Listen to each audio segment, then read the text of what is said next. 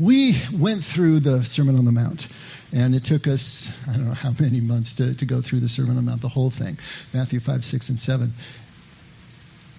And we characterize the Sermon on the Mount as a radical deconstruction of everything that we think we know, as an absolute prerequisite for being able to follow Jesus' way, to be able to apprehend, to experience kingdom. Before that is even possible for us, there is this transformation, this transition that needs to take place that involves just about everything that we think we know and everything that we experience. Our worldview has to change because kingdom is a worldview change. It's a complete and utter fundamental shift of everything. So in order to experience that, we have to go through this transformation. And this is what Jesus is doing in the Sermon on the Mount. So since then, in the last few weeks since we finished that study, we have been breaking down what that deconstruction looks like for us here as modern Westerners. Okay, because Jesus broke it down in his way for the people of his culture and his time. And so in Matthew 5, he's breaking down and deconstructing their idea of law. Law was everything to ancient Jews, but he is going to redefine it, and he's going to put it into a different frame. Not just about following the code, but actually fulfilling the intent of the code. Bringing it inside, so that it's not just an outside compliance, but an actual inward transformation. And then Matthew 6, he takes on the code of righteousness, which is very well codified in ancient Jewish life. They had 3 things that they were measuring against their righteousness: giving alms and prayer and fasting. And he's going to take that and do the same thing with it. Bring it inside. Take it someplace where nobody sees. Make it your own personal connection with God rather than anything external. And then in chapter 7, he goes into deconstructing judgment. That is the result of following these codes so closely. To think that we are right and everyone else is wrong, and to judge them on that basis, to break that down so that we can start to see each and every one of us on an equal playing field with God, and actually able to love the enemy, the person who comes from a different camp. So this is the way Jesus broke it down for his people. For us, we need to take it in a different way. We need to be able to understand what are the codes and what are the mindset that we are most struggling with. Or put better, what are the codes and the mindset that we're not struggling with? Because they are so deeply assumed in our worldview that we don't even think it's a worldview. It's just the ground that we walk on. It's just reality as we see it. How are we going to be able to break that down? And so we started a few weeks ago with taking a look at this obsession that we have with accomplishment, with performance, with being able to build somebody, be a contender, This idea that there is this contractual relationship that we have with God, this contractual mindset, that somehow we can earn ourselves, prove ourselves worthy to God. And this is often not conscious. It's not something that we're thinking about. Again, this is so deeply assumed, so deeply a part of our unconscious core beliefs that we don't even realize that they are there. But this idea that if we do everything just the right way, if we perform just the right way, we're actually able to obligate God to do his end of the deal, to save us, to take us into kingdom, take us into heaven, whatever it is we think we understand about this relationship that we have with God, but built on accomplishment, built on performance. One Sunday we talked about our Ecclesiastes moment, that moment where we have that ego-shattering epiphany that all these accomplishments, everything that we do outward, no matter what we build, is vanity. It's worthless. It's meaningless. It's striving after the wind. Just as Solomon understood at the end of his life, with everything that he had amassed and everything that he had accomplished, that it didn't mean anything, that death came to everybody equally. The wise man, the fool, the rich, the poor, didn't matter.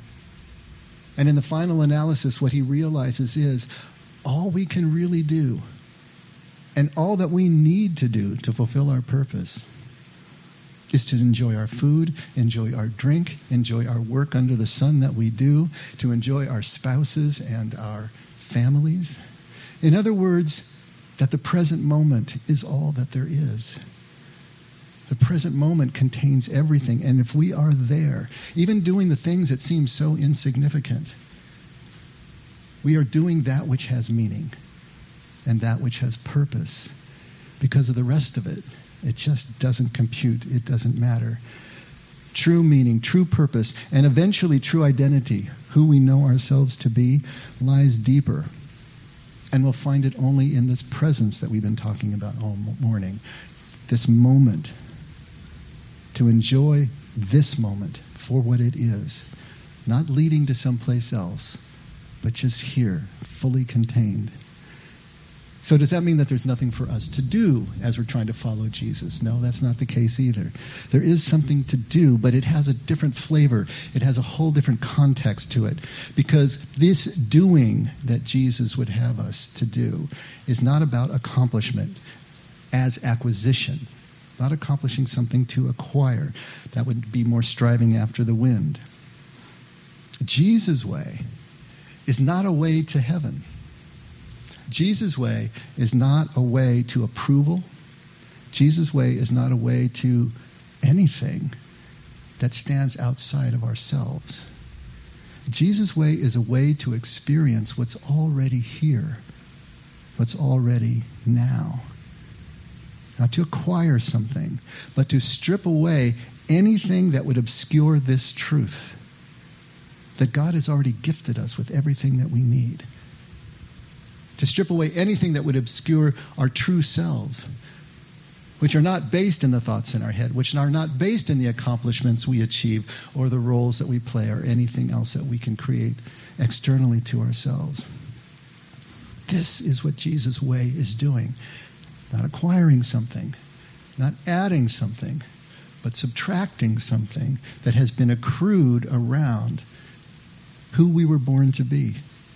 I like to use the analogy of Michelangelo. And when he was given a commission for a sculpture, he would get the block of whatever it was, limestone, marble, and he'd walk around it, and he'd envision the finished sculpture inside the block as if it were frozen in ice. And when he could see it all in the finest detail, down to every last vein and muscle and hair, then he said all that was left to do was remove everything that wasn't the horse. Remove everything that wasn't whatever it was that he was going to sculpt. That really describes what it is that we're doing in our spiritual formation. This perfect you, this kingdom person that you really are, is already standing inside you as if frozen in a block of ice. And our spiritual journey is about removing everything that's not you, everything that has been added to because of fears, because of traumas, because of our experience in life, because of the way that life has taught us in all of its ways. So it's about subtraction. It's not about addition. The doing of Jesus' way will take everything that we have to give. But it's not about acquisition. And see, this is the big difficulty for us, to take this idea and turn it around 180 degrees. But if you really analyze Jesus' teaching, this is exactly what he's doing every step of the way. Now, if we're serious about following Jesus, if we really want to do this, there are two major roadblocks that we talked about that we're going to have to overcome. And the first one is our mind, and the second one is our body. And why is that? Because the mind is the storehouse. It's the repository for our egoic consciousness and the duality of our egoic consciousness. Our mind thinks dualistically. It always is separating things. This from that, right from wrong, light from dark, advantageous to disadvantageous. And that's the way that we survive. Our minds are designed to work that way so that we can survive, especially in the early days, in the wild, as hunter-gatherers. If we couldn't quickly make those kinds of distinctions, then we weren't going to make it very far. And so we have these minds that all they do is judge. They compare and contrast, right? Our mind is the repository for all that. And that constant talking, the voice that talks to you in your head, is part of your mind as well, doing all this comparing and separating and contrasting. Now your body is a storehouse for your emotions. Emotions are somatic. It's the storehouse for your unconscious drives, those core beliefs we talk about, behavior patterns that we don't really know where they come from.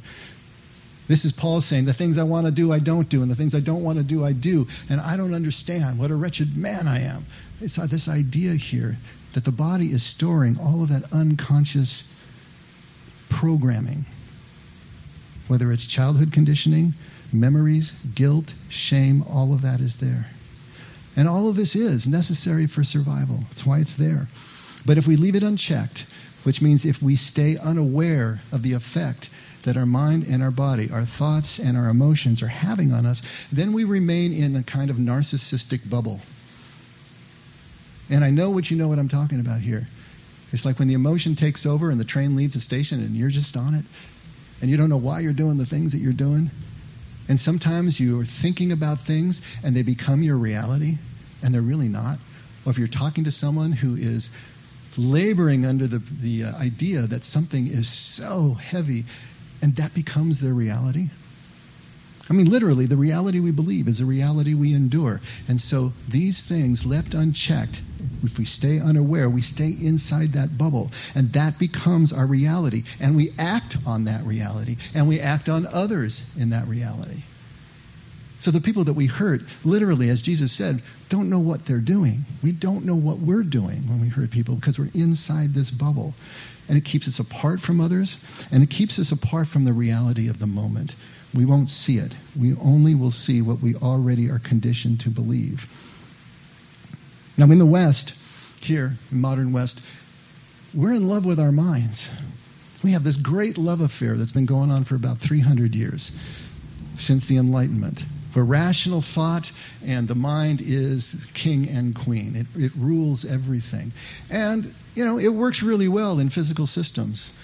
That's why everybody's getting westernized across the globe right now, because that kind of thought works really well in those instances. But in the last 50 years, more and more, especially in this country, we are falling in love with our body. We're falling in love with emotion. Emotions are what signal to others and to our culture that we are authentic. We are real people. We're in touch with ourselves. We have compassion. We have empathy. And emotion is taking over even rational thought. Take a look at our political discourse right now. Do you think that's rational? Of course not. Because emotion is trumping rational thought in our culture over these last few generations. Now, the ancient followers of Jesus understood all of this. And they understood that what we needed to do if we were really going to follow Jesus is to break our identification with our emotions, to break our identification with our thoughts. Those thoughts are not who we are. What we feel is not who we are. They're part of us. We need to pay attention to them, but we need to break our identification with them so that we can regulate our emotions. We can regulate our thought patterns. We can become unoffendable, which was the highest goal of the ancient church, believe it or not, to become unoffendable. We've made offense a virtue now. We go the other way. But they were trying to make themselves unoffendable. They understood that the emotions, the positive emotions that one felt, they called them consolations. And they were a sign of actual immaturity. It's the honeymoon period that new converts and young people needed to be able to get through the difficulties of actually getting on the path of being able to start a new direction. But as you matured, all of that fell away. It was supposed to fall away. And you entered the desolations, where now the safety net is removed, for now that sense of presence or warmth or whatever it was you were feeling before in the consolations is removed. John of the Cross called it the dark night of the soul. He called it a dark ray of faith that was so pure that he couldn't even see it anymore. To persist through that descent and then the ascent on the other side, the Paschal mystery, everything that is repeated as a motif over and over throughout Scripture is the shape of this journey. We don't appreciate that anymore as a culture, as a church. Everything is about consolations. Everything is about ascent up to our goal as we see it, the outcome we are looking for, rather than realize there is this interplay between the two. And our emotions are not who we are. Our thoughts are not who we are. We need to disconnect from them. We need to detach from them. Now, what we need to do with our emotions, we also need to do with our thoughts. We have to break our identification with them, with our mindset and with our worldview. Because the thoughts, and the worldview is part of us, but it's not who we are. And it's not a reflection of reality, real reality. Now, as with emotions, the difficulty is that the sources of our thoughts are also unconscious. As we talked about, the emotions are unconscious. We can't control them. We can only control what we do when we have them. And the source of our thoughts are also unconscious. We don't know what we don't know, but there are assumptions down there that are driving the thought patterns. There are things that we were taught as children that have become core beliefs, things we deeply believe, but we're not aware of them. But they're driving the thought patterns, and then the behavior patterns beyond that. So, as with emotions, the difficulty is that we're going to have to dig deeper. Now, we've talked about how various belief systems can disallow us from being able to follow Jesus' way. An example would be this legal contractual mindset that we were just talking about. That a relationship with God is basically contractual. If we can do everything that we're supposed to do legally, then God will do everything that He is supposed to do in terms of saving us and keeping us from harm, or however we have written the agreement in our own minds. But there are assumptions beneath that drive these thoughts. And so here's going to be the thing. If we recognize that a thought or belief pattern that we have is dysfunctional, it doesn't take us where we want to go. And so we're ready to jettison that. All good. We're ready to sell that, give it to the poor, and follow Jesus. But then in the next thought, we're thinking, okay, what replaces it? If that one was wrong, what's the right one? And let me find the right one, and then I'll put that in, and then I'll be okay. If I can just find the right one, and then when that one proves to be wrong, then we're looking for the one after that. But there is the assumption underneath this that is our problem. In this rush to fill the vacuum of the last belief system that we have genocided with the next true one, that works for social sciences really well. It works for trained schedules really well. It's either right or it's wrong. But for spiritual and existential issues, this assumption that there is a true thought that we can have that will accurately describe everything that we can't see is the problem. That's the problem. The thought is the byproduct of the problem. But we need to dig down deeper into the actual assumption, because the belief that a thought that we can have, a belief system that we can have, is literally our Savior. That's what saves us. The right idea, the orthodox idea, is what is going to earn us God's approval. That is the problem. It's what stops us dead in our tracks and keeps us forever separated from this moment, from God. This is literally what Jesus was saying in Matthew 7 when He said, we did all these great things in your name, Lord. And He said, but I never knew you. We never connected. Because you were still laboring under this other assumption that there had to be a right thing that you pursue as opposed to all the wrong things. All throughout human history, but especially I think in this day and age, we're fixated on answers. We need and want answers.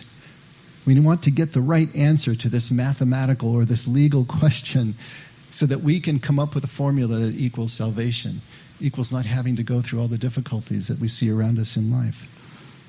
Man, if we could just know that secret, right? That secret. How many books do you see? How many ads do you see right now that are selling you the secret? The secret to this, the secret to that, from diets to selling stocks to whatever. There's a secret. And we all are just fixated on finding that secret, because if we could find the secret, what are we saying? Life becomes risk-free, right? This thing becomes risk-free. We don't have to deal with uncertainty anymore. And it is our intolerance for uncertainty that's driving all of this. That we can't stand uncertainty. Our intolerance of uncertainty drives our need for answers. Right answers. Absolute answers. I remember reading Thomas Merton at one point, and he was talking about the Bible. A little teeny book called Opening the Bible. And he said the first thing that you need to realize is that this book is unlike any other book that you will ever read. And when people approach the Bible, they're usually looking for answers. But as you get more deeply into the Bible, if you really let it work you, if you really see it as it is written and not as we assume it to be, we realize that we're not moving through life from answer to answer. We're moving through life from question to more pertinent and incisive question. And it's this movement through the questions, it's the engagement in the questioning itself that is the way of Jesus. Because life is uncertain, and it's always going to be. And if you won't accept that, then your life is going to be very, very difficult. Spiritual matters are uncertain. We can't see them. Jesus says they're like the wind. We don't know where they're coming from. We don't know where they're going to. What's you going to do? They're uncertain. We can't ultimately understand them. Can't do it. It's not possible. But through this process of questioning, and more incisive questioning, deeper questioning, is the experience that's going to lead us to a conviction that is not the same as certainty, because you can't prove it. You can't transfer it to somebody else. But it works for you. Your conviction is as good as certainty to yourself when you have experienced the truth that Jesus talks about, that makes you free of your fear of uncertainty. And Jesus knows all this. This is exactly how he works. And he's much more about questions than answers. Always. And he's much more about questions as answers. Ask Jesus a question, what do you get? You know? Because he knows that the only way that we can approach the unseen truth that makes us free is this process right here. Have any idea how many times Jesus asked a question in the Gospels? You know, somebody actually counts these things. Can you believe that? Not me. Thank goodness I found it someplace. Jesus asks a question in the Gospels 307 times. He's always asking questions. Now, he is asked 183 questions. You know how many of those 183 questions he actually answered? Gave a direct answer to the question? Exactly 3. So literally, for every question that he gives a direct answer to, he asks 100 questions. He's all about the questions. And for Jesus, the questions are the answers. They don't satisfy us. It didn't satisfy them 2,000 years ago. How much less are they going to satisfy us in the modern age, right? But this is what's going on here. Jesus is all about questions. In fact, let me try to prove it to you just really quick. Let's go through a few verses here. And let's see how Jesus works. Let's see how Jesus uses these questions to get us where he's trying to get us to go. Matthew 9, starting at verse 14. They're in your handouts, but I think John is putting them up on the board as well. John's disciples. So this is John the Baptist. John's disciples come to Jesus and ask him, how is it that we, John's disciples, and the Pharisees fast, but your disciples do not fast? And Jesus answered, how can the guests of the bridegroom mourn while he is still with them? Okay, now that's not particularly satisfying.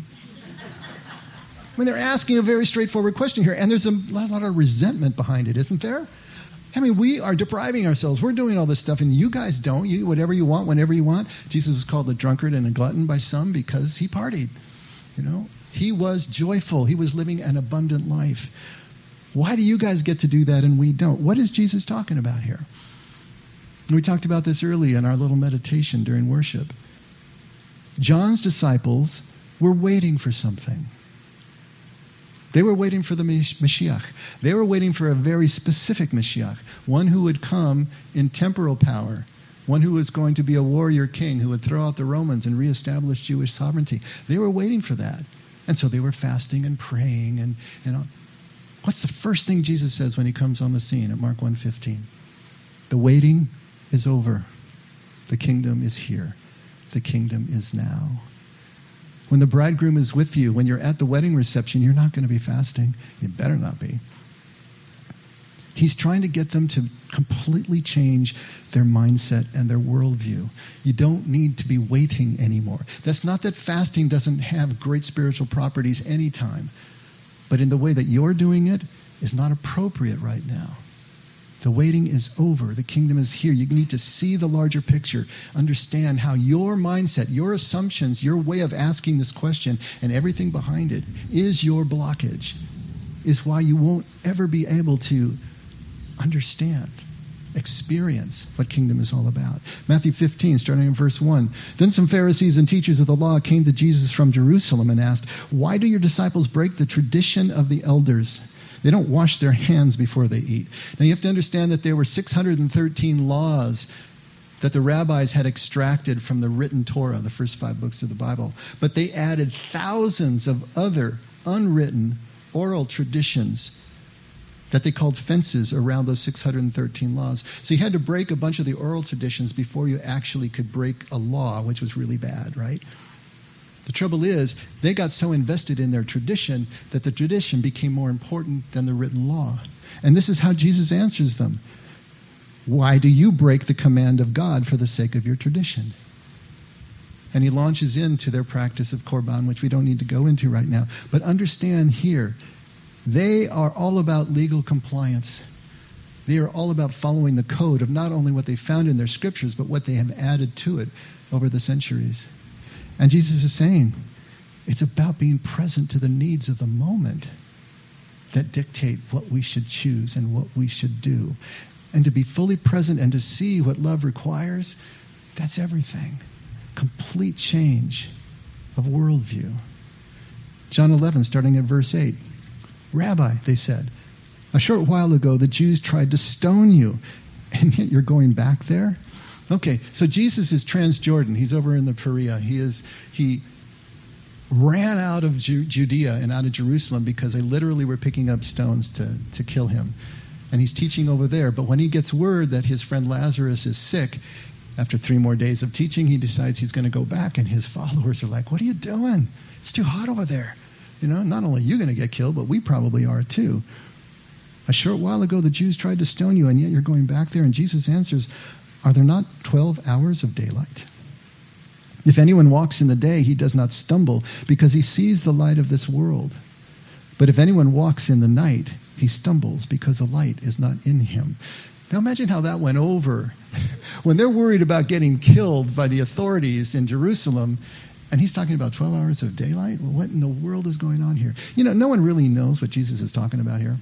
You know, everybody is confused, and there's a lot of different opinions, but if you put all the scholarly ideas together and said if there's any kind of consensus that the 12 hours of daylight are Jesus' lifetime, it's his ministry while he is here physically on the earth. And he needs to get everything done within that time. And furthermore, he's going to be protected in getting everything done during that time. And so will anyone who's with him. And that's the idea that they're putting across. But as I read this, what I'm thinking is, getting back to presence, is that our presence to the light of the day, our presence to the light of this moment, has everything it needs to inform us of the choices that we need to make, even if they're dissonant, even if they seem disadvantaged, even if they seem risky. But not to be present to this moment, to be fully here to see what is needed, is like stumbling around in the night. And this is what Jesus was doing. He's an exercise in presence. He is so present to the people he's teaching while he's Transjordan that even when he finds out his friend is dying, he stays 3 more days to continue to tend to them. But when he decides to leave, he's fully present to everyone he meets in that story of the raising of Lazarus, just as equally. I think he's talking about presence. To be present during this moment, the light of this moment, and let that inform your choices. At any rate, another complete change, hitting the people right in the face because they're approaching him on one level and he's trying to get them on another. Luke 18, starting at verse 18, a certain ruler asks him, "Good teacher, what must I do to inherit eternal life?" "Why do you call me good? No one is good except God alone." And what's going on here? Remember, this young ruler is coming to Jesus looking for another set of rules. He's followed the law his whole life. He's really good at it. He's done really well. But he realizes there's something missing, and he knows he needs something more. So he goes to Jesus as the something more. Good master, give me another set of rules that I can follow, just like I followed the last set. That'll get me further down the road. And Jesus says, what are you looking at me for? Why are you calling me good? God in heaven is good. What is he trying to do? He's trying to get him to have his own experience, to connect directly with his Father in heaven, to have that unencumbered experience, to clear everything out that he needs in order to have that experience. That's the whole point. Again, 180-degree spin. Mark 12, verse 14. Is it right to pay taxes to Caesar or not? Okay, now we're getting into politics. I love it. Yeah. Should we pay or shouldn't we? But Jesus knew their hypocrisy. Of course, they were trying to trip him up. Why are you trying to trap me? He asked. Because there's the first question. Then he says, bring me a denarius and let me look at it. And they brought the coin, and he asked them, whose portrait is this, and whose inscription? Caesar's, they replied. And then Jesus said to them, give to Caesar what is Caesar's, and to God what is God's. And they were amazed at him. What is he doing here? He's taking a very specific question, a political question. And he's avoiding the politics, which I love, of course. But he always does this. He always not only avoids the politics, he avoids the macro. He avoids having the mantle of power in any way put upon him, because that's not what he's about. He's about the micro. He's about turning individual hearts on. But in this case, he's about taking a very specific question and expanding it to a huge principle for life. About accepting the things that we can't change. And not using those things that we can't change as an excuse not to do what we can do in the moment. It's like when Mary comes to him and anoints him with oil, and Judas is complaining that money could have been given to the poor. And he says, you're always going to have the poor, but you're not always going to have me. Don't let your vision of this huge cause, this spectacular purpose out there someplace, keep you from what's right in front of you, because this is what's at issue. This is what's important, and this is what's right in front of you now. This is what defines you as a person right now. Not your aspirations for accomplishment someplace else. Right here, right now. Luke 10, verse 25. On another occasion, an expert of the law stood up to teach Jesus, what must I do to inherit eternal life? And he asked him, what's written in the law? So he starts with the basics. He starts with the law, because this is a lawyer he's talking to, right? And the lawyer replies, how do you read it? He says, how do you read it? What's written in the law? The lawyer answers, you shall love the Lord your God with all your heart and soul and with all your strength and with all your mind, and your neighbor as yourself. And Jesus says to him, you have answered correctly, do this and you will live. But he wants to justify himself. So he asks Jesus further, who is my neighbor? And he really thinks he's got Jesus here. And does Jesus answer the question? No. What does he do? He tells the story of the Good Samaritan. Now, he could have just simply said, everyone's your neighbor. Come on, dude. Now, how much would that have registered with him? But to tell a story of a Jew who gets mugged on the road to Jericho, and then a priest and a Levite in succession go by and just pass him, and a Samaritan comes and cares for him, and you've got to understand the Jews' idea of Samaritans at the time, their attitude toward them. If you think about blacks in the South in the 1950s, you're getting close to the way that they felt about Samaritans, the half-breeds, those who worship incorrectly, and so on and so forth. But it's the Samaritan that comes and helps. And then he asks the final question, which of these three do you think was a neighbor to the man who fell into the hands of the robbers? And of course, he's forced to say it was the Samaritan. He doesn't call him a Samaritan. It's the one who bound his wounds. Okay, good answer. But now, having engaged this story, engaged the process, how much more powerful is the punchline? How much more powerful is the message that whoever is in your path is your neighbor, whether they're of your clan, your tribe, your nation or not, whether you like them or not. Matthew 18, right at verse 1. At that time the disciples came to Jesus and asked, who then is the greatest in the kingdom of heaven? And what does he do? He calls a little child to him and placed the child among them. And he said, truly I tell you, unless you change and become like little children, you'll never enter the kingdom of heaven. Now, if you can just picture this scene for a moment, it's going to be a bunch of men, of course, and in that patriarchal culture, treating women and children like property. And they're asking who's the greatest in the kingdom of heaven. Think about their mindset. Think about what it is that they are picturing. And think about the political power that they're picturing it within, right?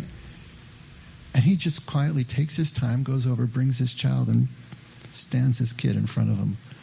I mean, it's just an amazing scene. What in the world is he doing? This is beneath him. This is beneath us. Unless you become like one of these. Bam.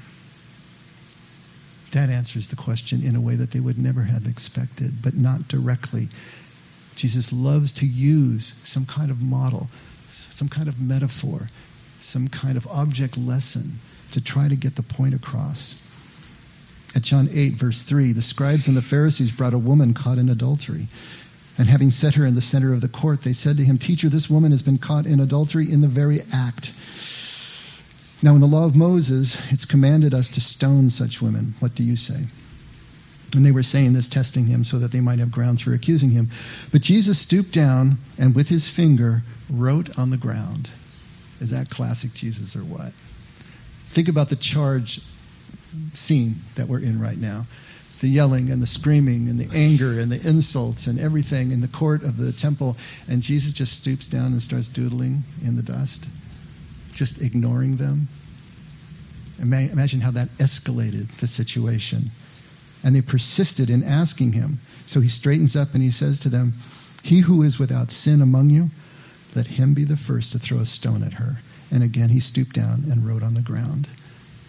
And he does this until every single one of them is deflated, drops the rocks, and leaves. And then he turns to the woman and says, "Woman, where are your accusers?" "No one, Lord." "Well, go and sin no more." Go and stop doing the thing that gets you in a separated situation like this. Go and stop doing the things that keep you from having the connections that life is all about. Once again, not a direct answer, but a challenge to the mindset that they had. And not only that, a challenge to the motives they had for doing what they were doing. And finally, John 1, verse 38. Turning around, Jesus saw some of these fishermen following him, and he asks, "What do you want?" And they said, "Rabbi," which means teacher, "where are you staying?" And he replied, "Come and see." That's got to be maddening after a point, right? I mean, a simple question, "Lord, where are you going?" Remember where you're going at the Last Supper, Thomas? Jesus says, "You know the way." Thomas says, "I don't know the way." "Where are you going?" And what does he answer then? "I am the way and the truth and the life, and no one comes to the Father but through me." This is Jesus. Engaging them, inviting them to an experience that will give them everything that they need to know, but not intellectually. Not in a way that they can say this is the right thought and this is the wrong thought, but an experience that will convince them of a truth that will make them free of the fear of needing the answers in the first place. A conviction that's built in trust. This is Jesus, trying to get us to step beyond the assumption that somehow we can intellectually know or understand the truth that has this power to make us free. It's the participation and the engagement, the questioning process that will convince us of something that we'll never understand intellectually. I ran across a little story here, and I think maybe it's a modern story of an evangelist who was working with people. And listen to just what he says. He says, "At times I've answered questions with biblically accurate, logically sound, watertight answers, only to see questioners shrug their shoulders. My answers, it seemed, only further confirmed their opinion that Christians are simpletons. So I started answering questions with questions. Once during a weekly Bible study for freshman guys that we held in a student's dorm room, the frequently asked question of exclusivity arose. More of an attack than a sincere inquiry. So I suppose you think that all those sincere followers of other religions are going to hell. Huh? And he asked, "Do you believe in hell?" The questioner appeared as if he never sincerely or seriously considered the possibility. After a long silence, he said, "No, I don't believe in hell. I think it's ridiculous." Echoing his words, I said, "Well, then why are you asking me such a ridiculous question?" Yeah. Now, I wasn't trying to be a wise guy. Well, maybe not much. I wanted him to honestly examine the assumptions behind his own question. The silence was broken by another questioner who chimed in. Well, I do believe in hell. Do you think everyone who disagrees with you is going there? I asked, do you think anyone goes there? Is Hitler in hell? Of course Hitler's in hell. Well, then how do you think God decides who goes to heaven and who goes to hell? Does he grade on a curve? From there, the discussion became civil for the first time. Breaking through the first bits of ice, getting to the place where now there could actually be a meeting of the minds and discuss some issues that might actually get us someplace. See, the answer was not about hell. The answer was not about proving one concept over another. The answer was in having a civil conversation. That was the answer to the question, about engaging in asking questions that can't be answered. We can't know about hell. How in the world are we going to know about hell? Really? Truthfully? It's unknowable. We can't know what's on the other side of this veil.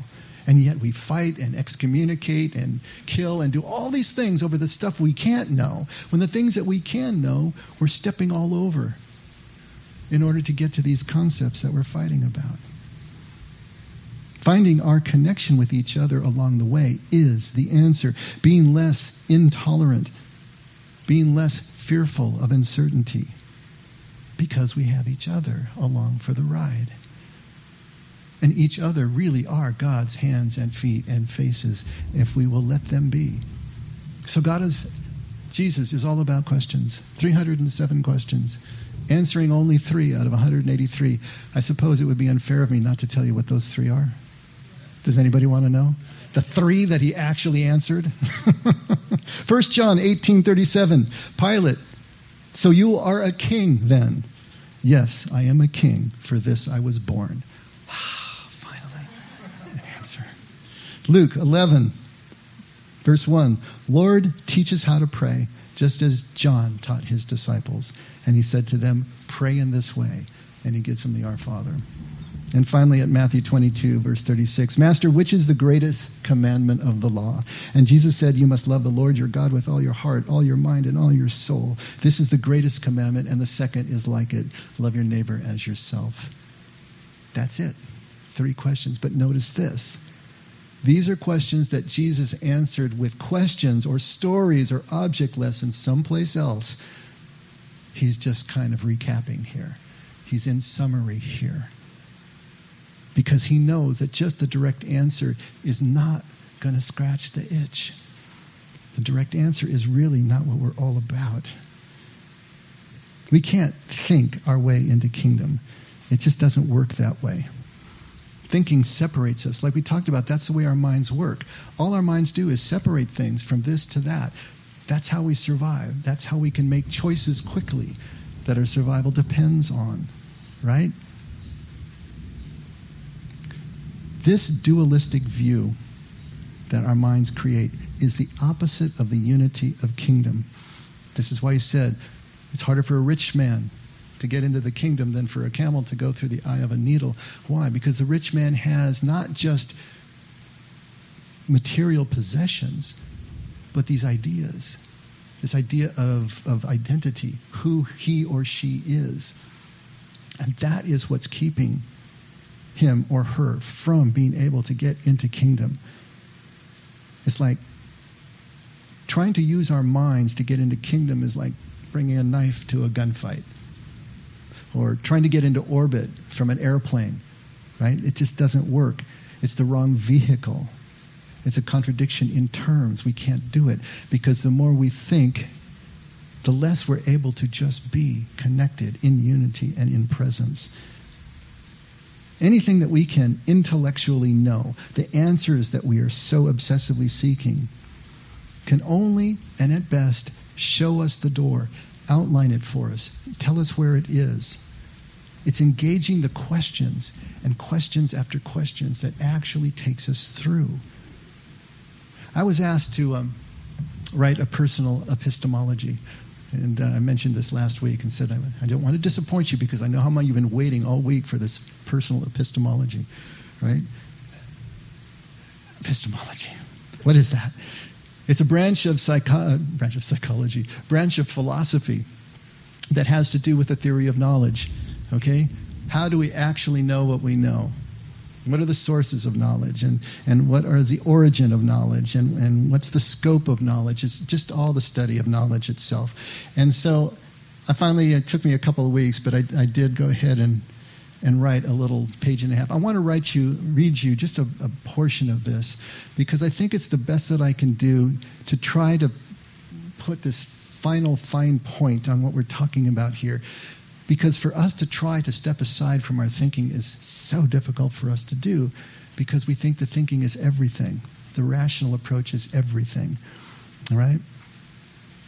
Now, I'm limiting epistemology to what I can know and how I can know anything about spiritual or religious truth. So I'm just talking about what I can know and how I can know it. I've had to come to terms with a very different experience of spiritual formation. That it is really subtraction as opposed to addition. That we are born with everything we need to fulfill our human purpose. But the onset of self-awareness, the ability to think itself, along with the hurts and traumas starting in childhood, are what hide that everything from our conscious minds. In that vacuum of hidden self, our conscious minds become our identity and our window to reality as we understand it. We've eaten from the tree of the knowledge of good and evil and have died to the oneness of the garden we knew and experienced before. And now we know we're naked. Our human journey is to get back to the garden, but this time by the conscious choice of subtracting all blockage, all that is not the authentic self that has been in us all along, as if frozen in that block of ice. The problem is, the mind that we would use to process this subtraction, chipping away at the ice around our true selves, is the repository for all the blockage in the first place. So it is not to be trusted to do the job. It will use the filter of its worldview as a starting point, a self-referential point from which we cannot proceed.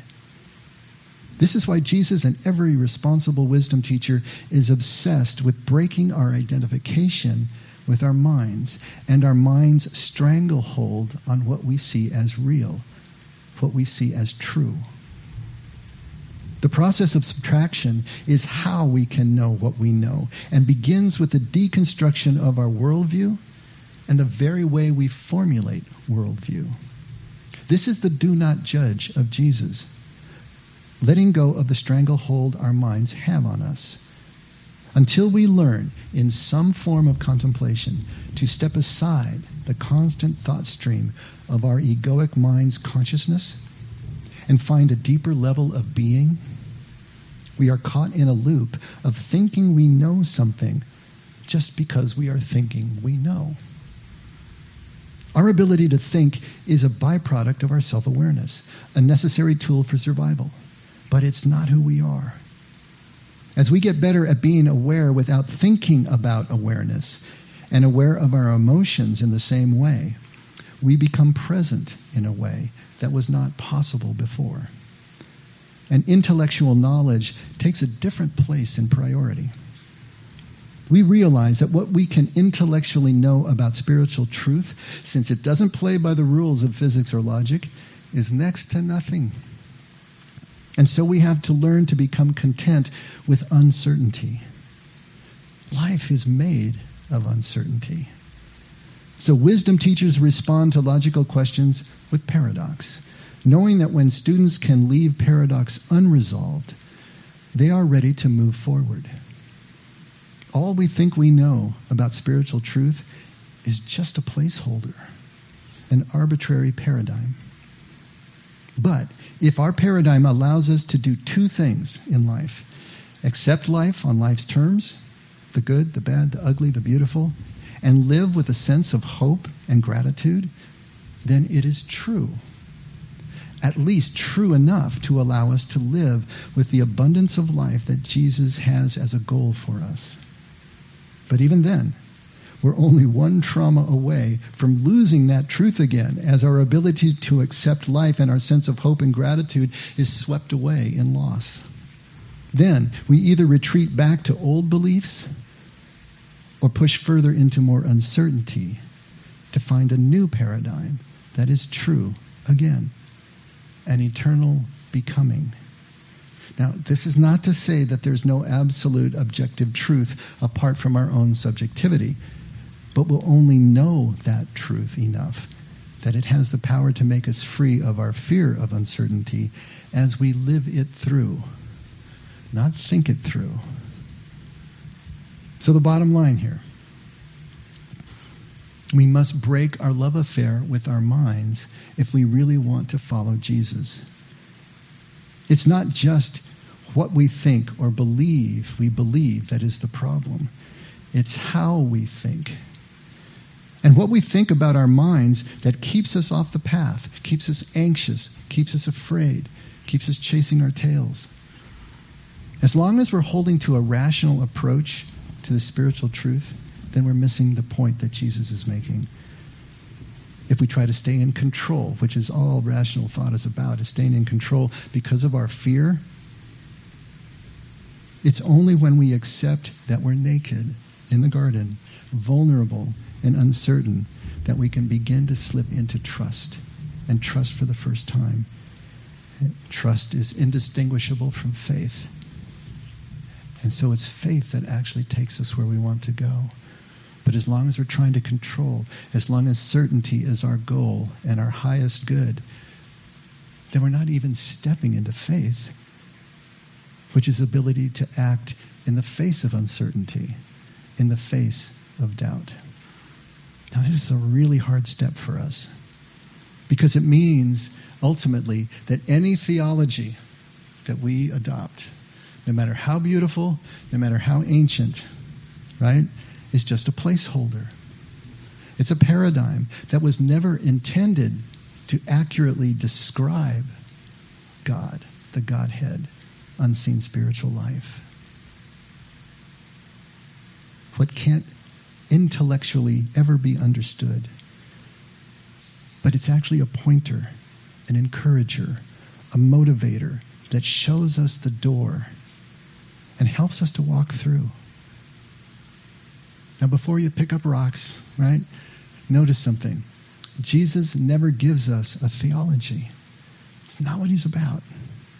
And even as he himself keeps the written law assiduously, always a good Jew to the end of his days, although he breaks the tradition of the Pharisees, but he is following the law, always.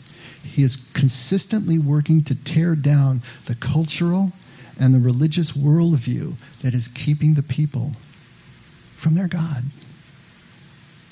It is separating and keeping the people from an actual experience of truth, the truth of a degreeless love, a love that has no degree. That's the good news. And until we get that, we get nothing. And Jesus is tearing that down consistently.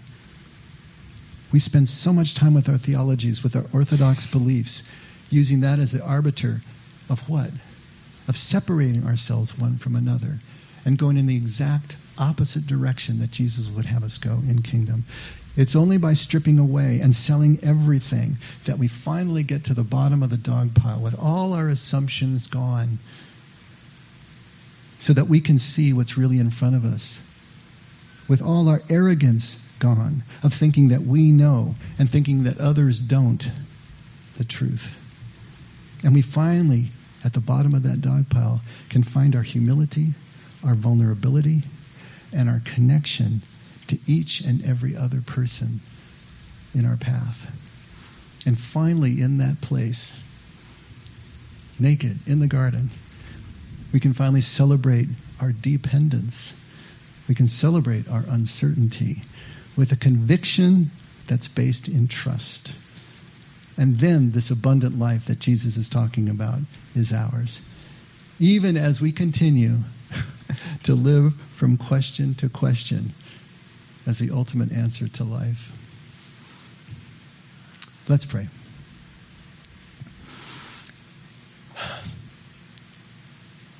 Father, sometimes we think that you could have made it easier for us. Sometimes we wish that things were more straightforward. We pray for certainty. We pray for you to show us the way. Help us to begin to see that even in praying that way, even as virtuous as it may seem, for us to want the path to be so straightforward. That our ability to allow ourselves the dissonance, to allow ourselves the disturbance of the uncertainty, to live with questions that we can't answer, but to use them to find our connection with each other. Help us to see that that is the way that Jesus is showing us. Help us to, little by little, let go of more and more of what we assume to be true so that we can experience everything that you have for us. Help us to define our offenses, our resistances, and question them as well. Step aside from them and let them teach us more about what it is that needs to be sold and given away. But in everything, Lord, thank you for your love and your constancy, for being with us every step of the journey, even when we feel that you're not. And never let us forget we can only love because you loved us first. And we pray all this in Jesus' name. Amen. Let's all stand.